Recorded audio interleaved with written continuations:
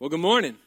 My name is Jacob Smith, and I'm the teaching pastor here at Anderson College. And man, yeah, we're so grateful and glad that you've joined us here at Grace. Man, I know that today took a little bit more effort than other days. You had to put on a jacket and find an umbrella and steal all of those things from your roommate. And so we appreciate your theft, and we are really excited, essentially, to wrap up a series that we've been walking through for the past few weeks. We've been looking at this idea, this topic, this discussion around, man, what does it look like to make really great decisions, right? Because we all have to make choices and decisions in our lives. That's what a life really is. It's the in total. It's kind of the culmination of lots of little decisions you make on a daily basis. That's kind of the sum total of your life. Is that you're making all these choices, all these decisions, day by day by day. And we know that, man, it can be really hard to make some of those decisions because we might be anxious about it, right? We might be worried about it, and we might be filled with a lot of fear. Maybe we're excited, but we're terrified at the exact same time. But when Jesus Christ looked at his followers, he told them, hey, you don't have to be worried. You don't have to be filled with the same fear and anxiety as the rest of this world. Because you know why?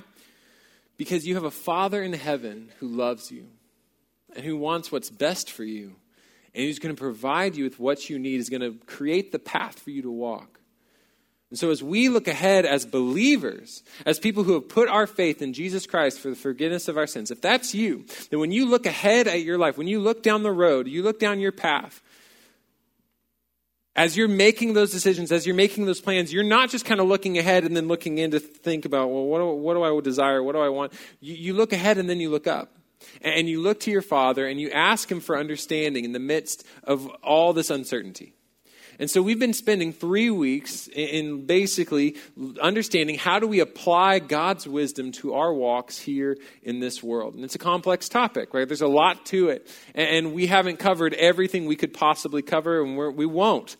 Today, I'm not talking for 3 hours today.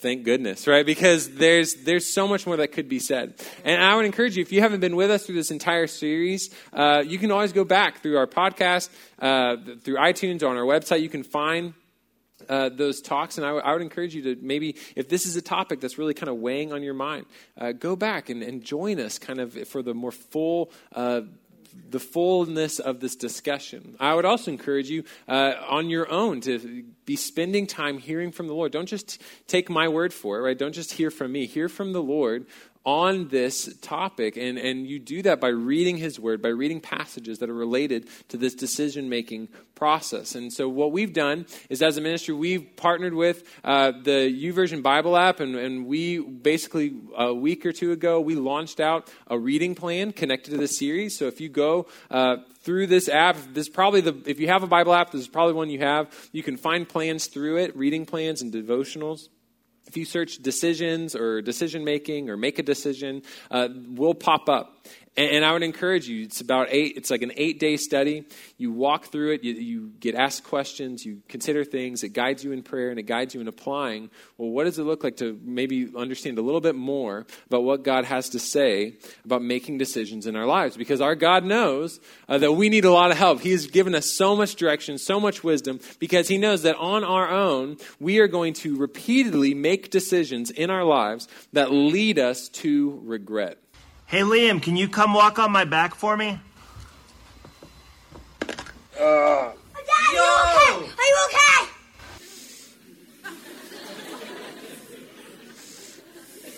Regret hits all of us in different ways, right? At first, sweet little Liam probably regretted walking on his dad's back. He thinks, oh no, I just murdered my father, right? In love, but it's still murder.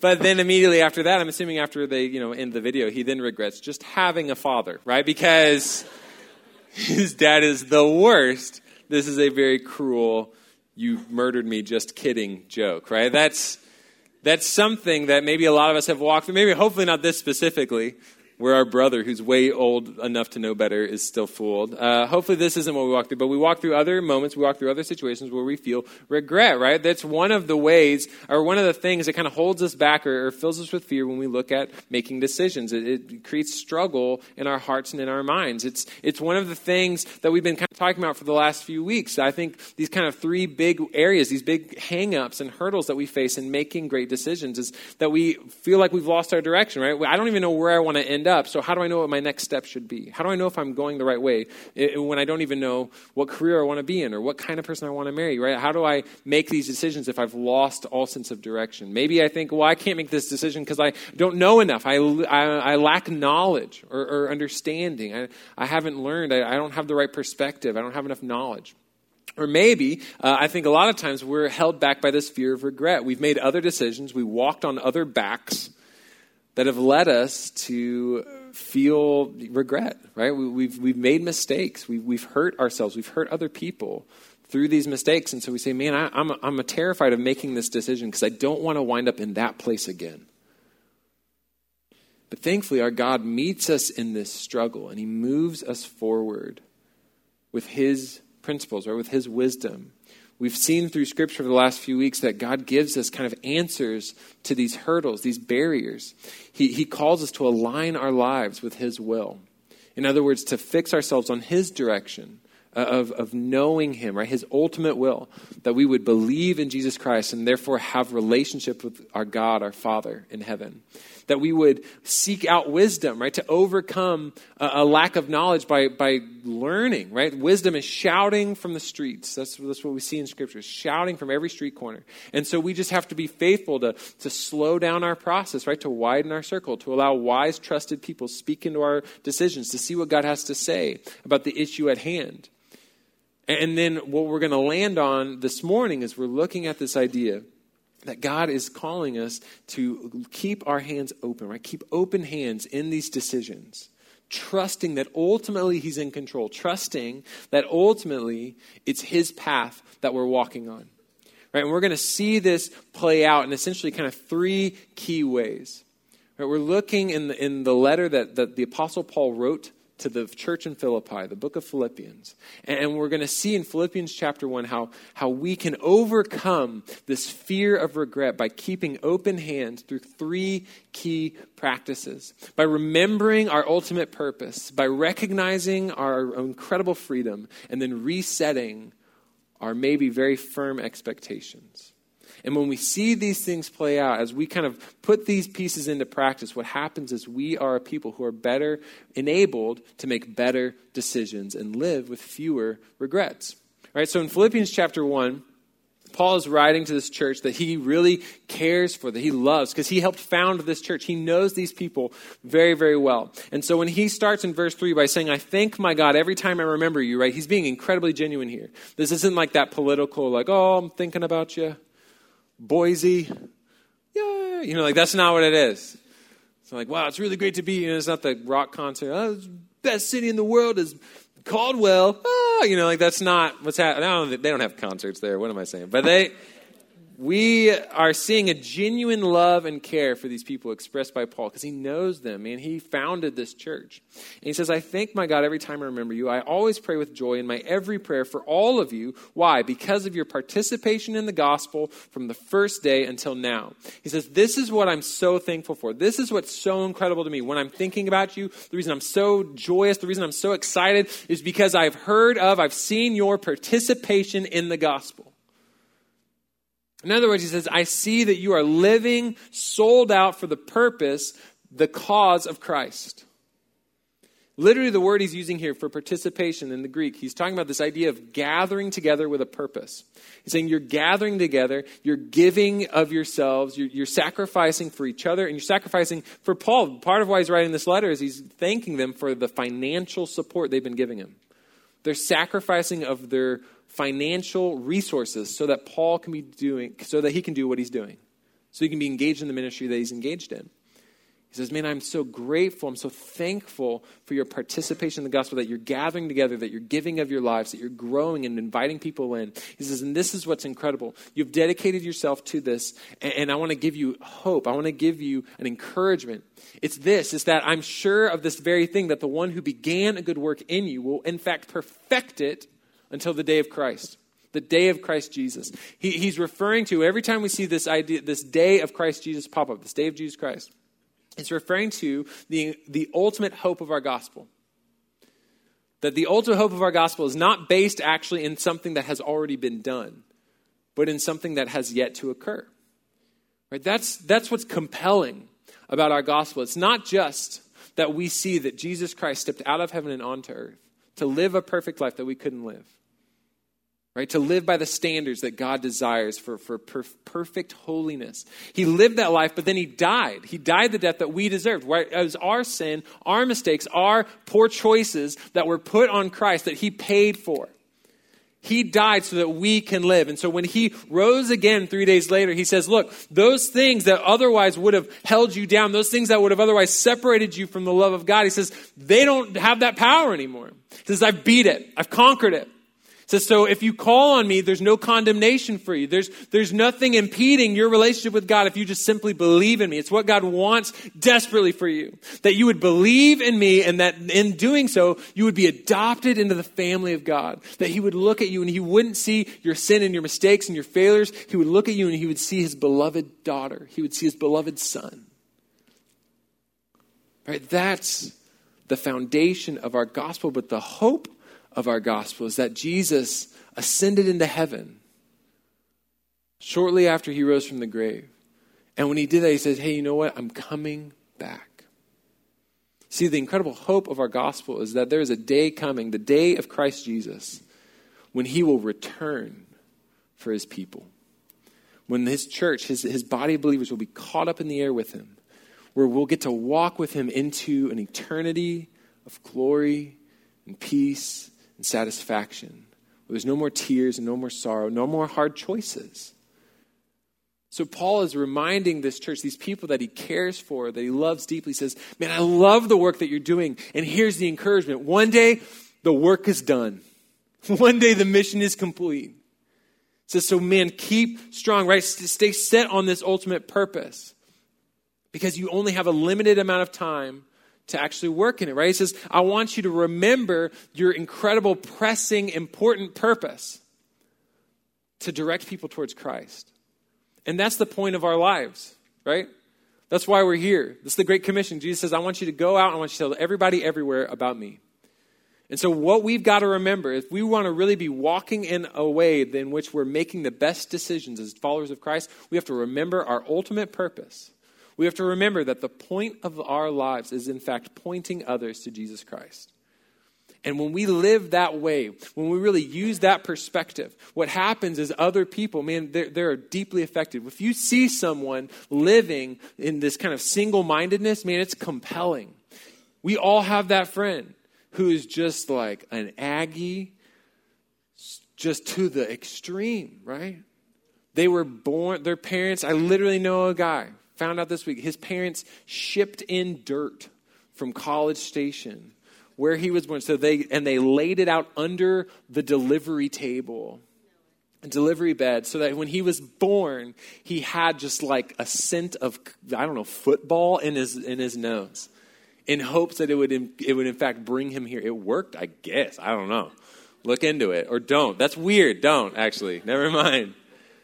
But we've seen people that are just, man, they're sold, like, yeah, Aggie through and through. They wear the overalls or whatever. I don't know. And they like paint themselves. Whatever. Like they're sold out. Or you have that friend that's sold out for their organization. They're like, man, you got to join Kite Club, man. Kite Club is the stinking best. Call ourselves kiters, and we kite. And you see this wind? The best. That's a kite wind. I don't know. Like that's, people just, they get really excited.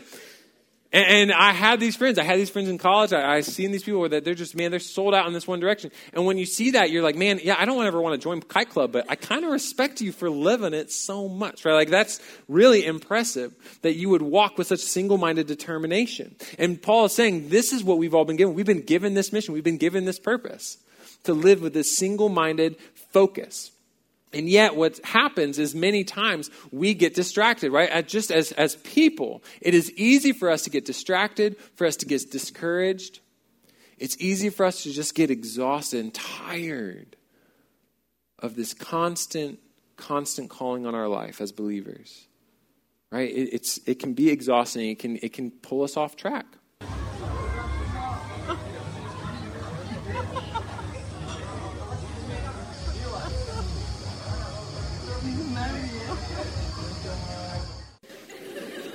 The struggle is so real, right? We've all found ourselves in that moment, right? We've got the purpose. We're holding the cone, and yet it gets so hard to still move in that direction. That's because it takes discipline, right? Anytime, anyone, in any sphere, in any environment, in any purpose, consistently pursuing that direction, it requires discipline. And that discipline has to be cultivated. It has to be generated. It has to be built up over time. Right? You have to work at having this single-minded focus and determination. It takes a lot of effort. And it's so easy for us in those moments, right, to put our own desires first. But what I think is just an easy kind of way to just get a gut check, right? And this isn't like an end-all, be-all, like perfect 3-step process to being disciplined in all aspects of life. I can't do that. But I think what God gave me, he convicted me within the last few years and basically brought a question to my mind. As I maybe have a new like hobby come up or a new like avenue of work or whatever it might be, right? In these different kind of environments, this new relationship, this new recreational activity, this new way of resting, whatever it might be, I think the question that we ask is, okay, well, how does this pursuit point people to Christ? And I think we should feel a conviction to ask that question in every environment. And it's not like every single aspect of our life needs to have a very direct connection to sharing the gospel, right? We don't have to be able to say like, well, you know, I rest, but not really, because while I'm resting, I'm actually laying on top of flowers that I press into books and I send them to encourage people or something. People, we don't have to say like, okay, I've watched the Office 3 times through because I'm working on a translation of the Bible that uses all Office references or whatever. It doesn't have to be it. It's okay to rest, right? It's okay to just chill. That's good, right? Jesus took breaks. He was like, so I got to go to the mountain, and he would just leave, and it's fine. That's fine. Because in doing so, in resting, right, you're recharging your body. God has designed us to need rest. He created this example for us. He took a Sabbath, and so he's like, hey, yeah, chill out sometimes. That's good, right? But you should be able to say, okay, well, I'm going to rest in a way that doesn't just leave me more drained on the back end. I'm not going to go travel every single stinking weekend, and then when I'm back and with my people, I'm tapped out. That's not good. I'm not going to be, a jerk to people because I'm not resting well, or because, this hobby, I'm going to pursue, being the best flag football player in the world to the point where everyone else just hates me because I'm just yanking socks out of their back pockets or whatever at home to practice. Gotcha, roomie, right? That's not a thing that would point, right? Again, it doesn't have to be super direct, like, oh, I'm sharing the gospel every time they hike the ball and I'm like, let's just pray about this play, right? Like that doesn't have to be it. But you need to be able to ask that question and I think be able to give a legitimate answer of like, man, well, I want to conduct myself in a manner that points people to Christ. Man, I want to be in this school where I want to do the schoolwork with excellence. I want to tell the truth in this environment. I want to be joyous where, in this environment where other people are prone to complain. And in doing so, what I do is I'm pointing people towards Christ. The smell of my life, right? The aroma of my life is different. In my relationships, in my recreation, in my rest, and whatever it might be.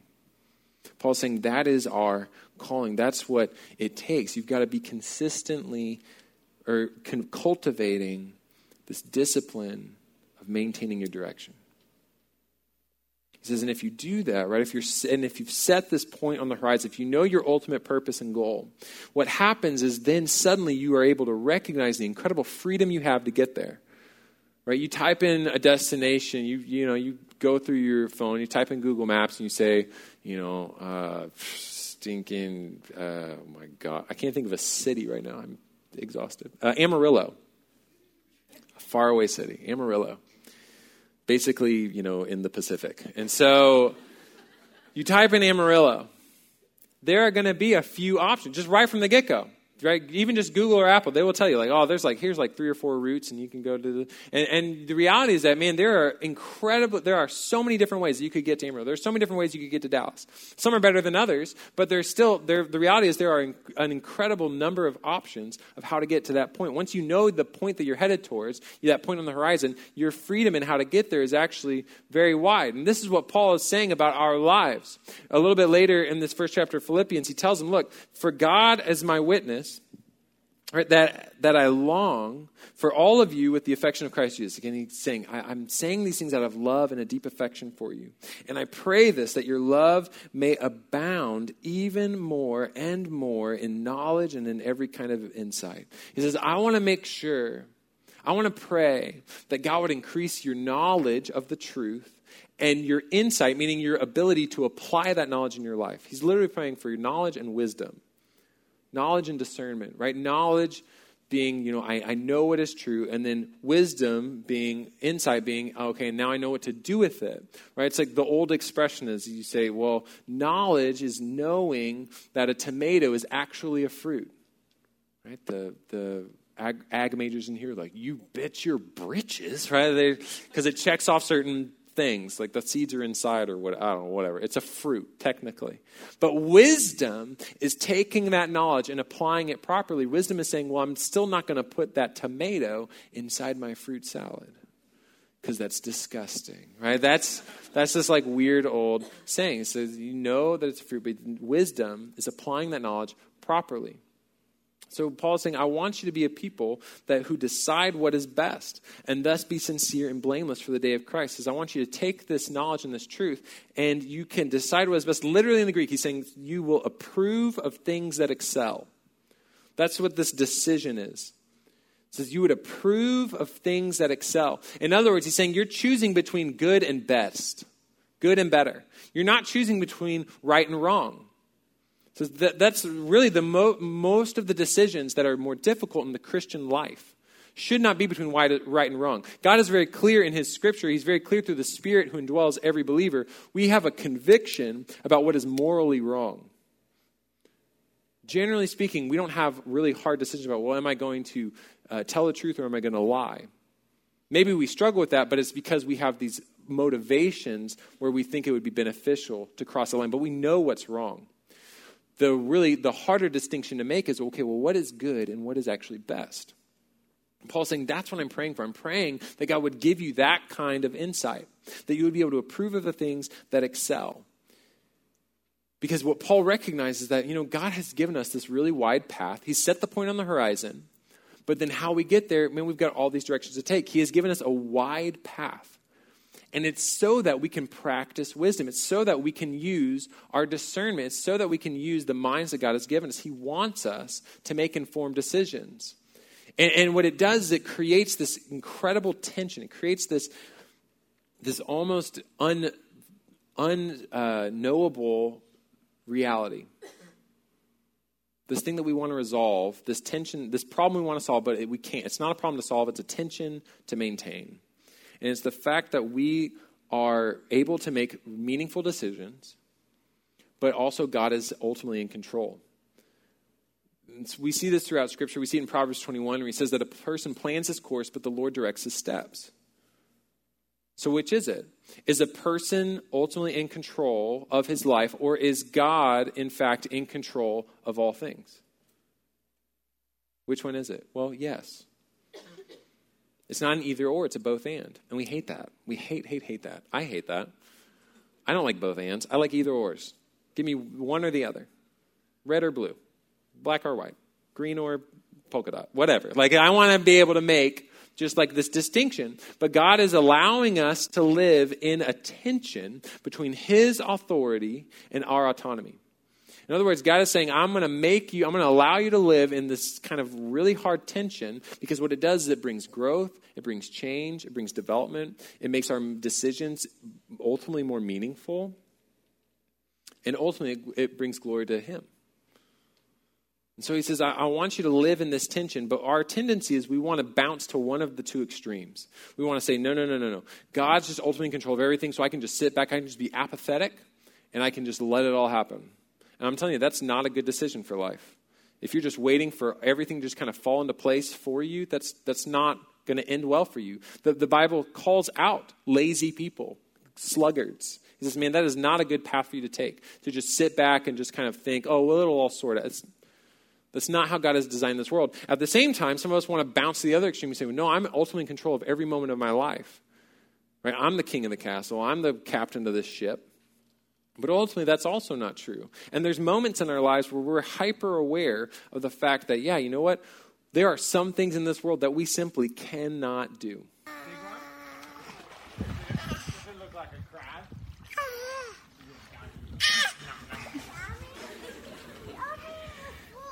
Yeah, I reckon Livy's yummy.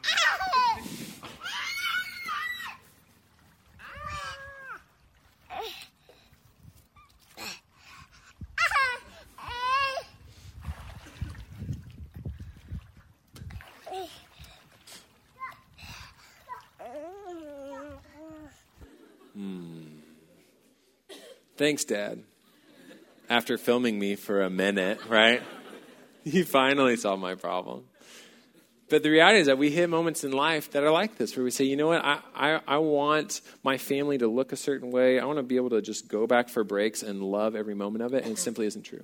We say, man, I want to have these kinds of relationships with my roommates, or I want to have this kind of career path. I want to make these kinds of grades, and yet we walk through life and things just don't work out the way that we want them to. We have moments where we realize, man, I'm ultimately not in control. That complete autonomy is, in fact, completely untrue.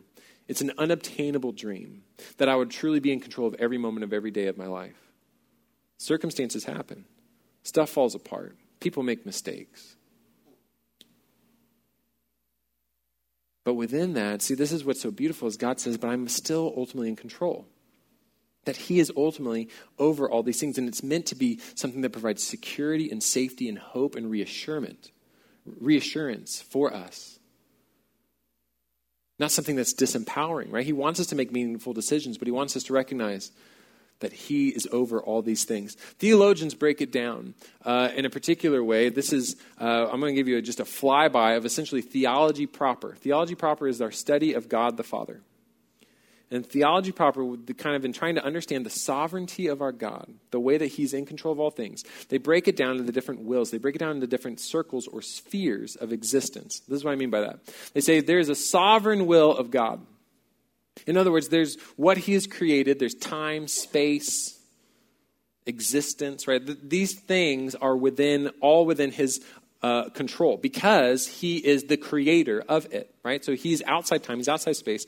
And so he can control, he's ultimately in control of all these things. And within existence itself, he has a permissive will. There are things that he allows to happen, that he permits happening.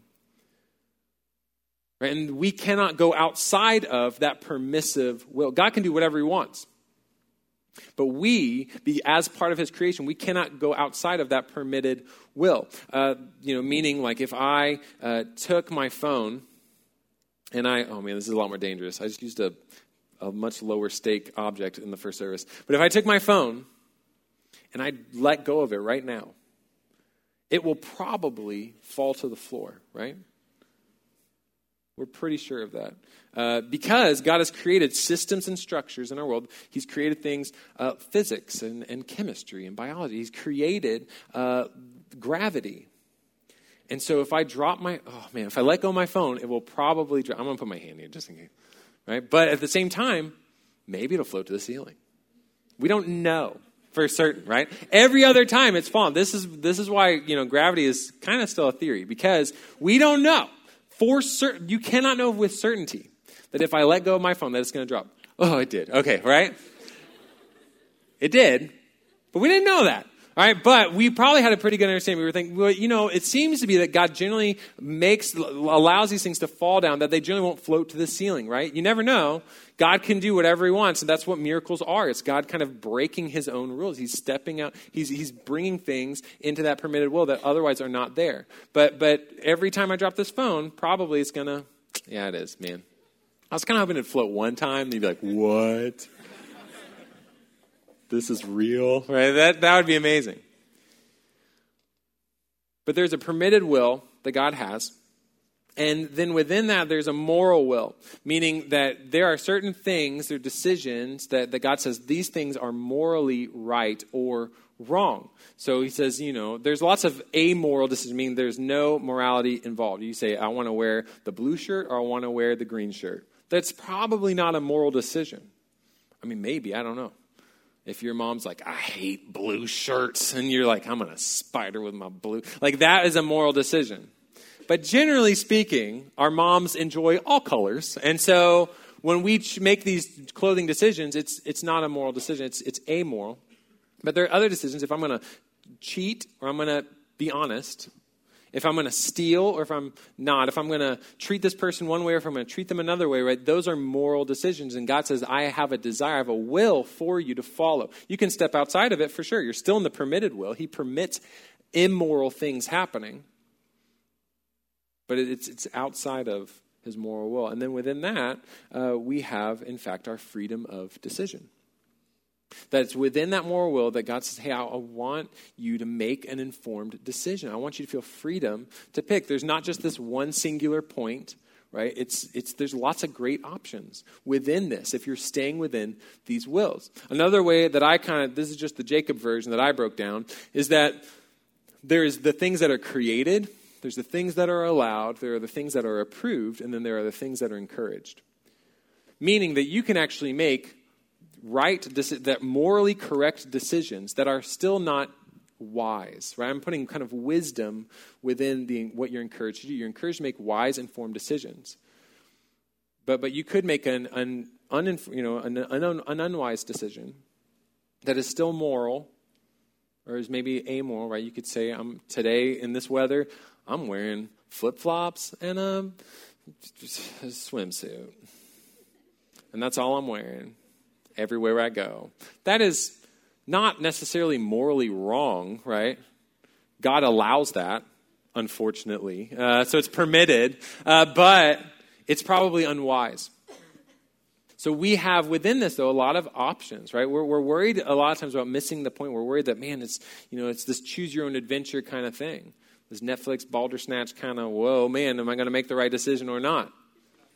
And suddenly we think that, oh, man, if I'm deciding after college I'm going to move to Dallas or I'm going to move to Houston, and we're like, oh, we debate about it, and then we say, you know what, okay, fine, I'm going to move to Houston. And we go there, and then we're afraid that it's just going to be like, oh, turns out Houston was lava. You're dead. Right? Like, that's our fear. That we step out of the car, and we're like, oh, man, and we're gone. Because we think that God's will is this sort of like tightrope, and it's not. God has given you a region. He's given you a range. And he says, I want you to make informed decisions, right? He's given us not just this one ultimate goal. He's given us this range of goals. We're not playing golf where it's like, I got to get this one little ball and this one little hole. We're playing Quidditch where it's like, man, you can like hit people and get points. You can throw a ball through that thing to get a point. If Harry Potter shows up, we all lose anyway, but whatever. There's all these options that are all very viable. You don't have, you could marry that person. You could also marry that person. You could probably marry that person. You could also marry that person. You could go to this city. You could go to that city. You could take this career. You could choose that major.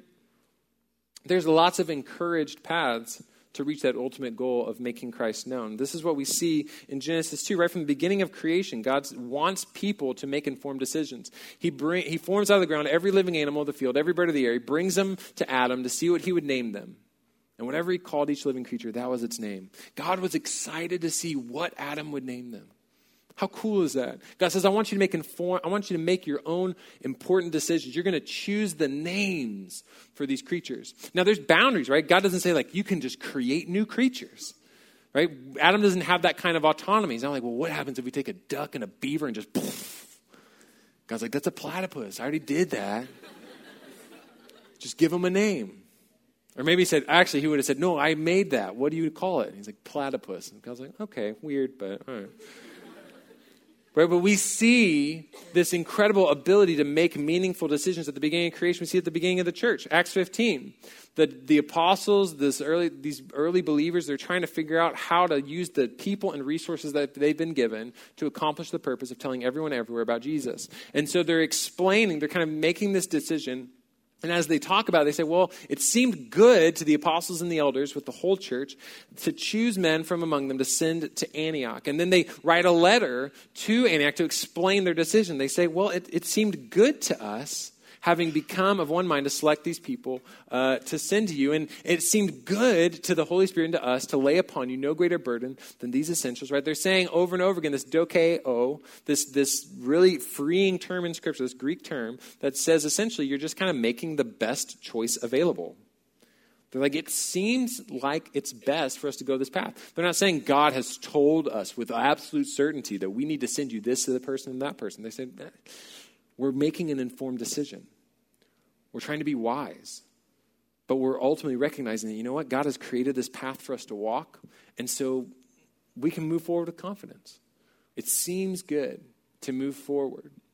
All right, we see the freedom that God has given us. And as we move forward with this confidence and wisdom, we can trust God enough to reset our expectations. This is how we see it play out in Paul. He's writing to this church in Philippi, and he tells them, right down in verse 12, he says, I want you to know, brothers and sisters, that my situation has actually turned out to advance the gospel. He's kind of surprised. Why? Because he's actually writing this letter from prison, from persecution, from a place of being oppressed because of his belief, because of his practice. And he says, but here's the thing. I'm actually realizing now that my situation is advancing the gospel. It's still accomplishing my ultimate purpose. How so? Well, the whole imperial guard, everyone else around me knows that I am in prison for the sake of Christ. And this is really meaningful for the people in Philippi because they actually, one of the very first families that came to faith in Philippi, it was Paul ministering to his jailer, the guy who was his prison guard. And so he's saying, man, I'm seeing the exact same thing happen here. He says, and most of the brothers and sisters having confidence in the Lord, because of my imprisonment, now more than ever dare to speak the word fearlessly. It says there's a boldness, there's a fire going out around the people in this area, in this city, because they see what I'm going through. And God is using that to catalyze this incredible passion and boldness in their lives. It says ultimately what I'm seeing is that God is accomplishing his purpose, that I can trust God in the twists and turns, because I can always point people to Christ, even in my problems. Paul is saying, I don't regret the decisions I made. I don't regret what I've done just because circumstances are not what I expected or seem to be less than ideal. He says, I don't have to regret it because I know that it's still God's path. That God can take our mistakes and our failures and our faults and he can weave them together to tell an incredible story. And there goes the boss of the operation. My father, Larry Wayne Petty Sr. Walking like he old. What's wrong with him?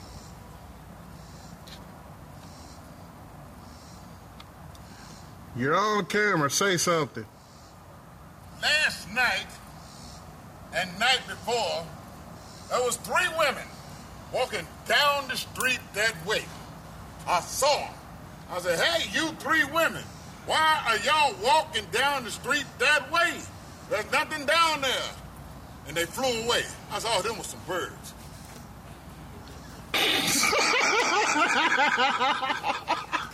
What the hell?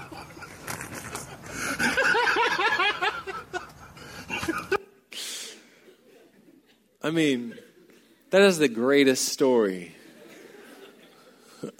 in our world. I changed my mind. I dare you to try.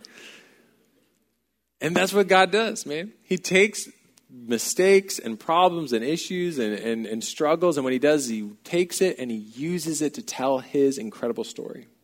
He uses Paul's imprisonment to further the gospel. He takes a young son who is hated by his brothers, is sold into slavery by his brothers, is sent off to this foreign nation, is lied about, is cheated, is stolen from, is betrayed. And yet he uses all of these circumstances to bring this little guy, this guy named Joseph, into a position of power to where he can save God's chosen people, the Israelites. And Joseph looked at his brothers who sold him into slavery and he says, God used what you meant for evil, God used for good. God is so incredibly powerful, and he's got such incredible perspective that he was able to take his own son, send him to earth to live the perfect life that we couldn't live, right? And then when he's murdered unjustly, undeserved, when he's murdered God takes an undeserved, an unjust, horrific beating and murder and says, through this horrific death, I'm going to bring life to all of humanity. That's unbelievable. That God can take these horrific events and weave them into an incredible story. His story. His ultimate story of creation and rebellion and redemption and recreation. That's what God's doing in our lives.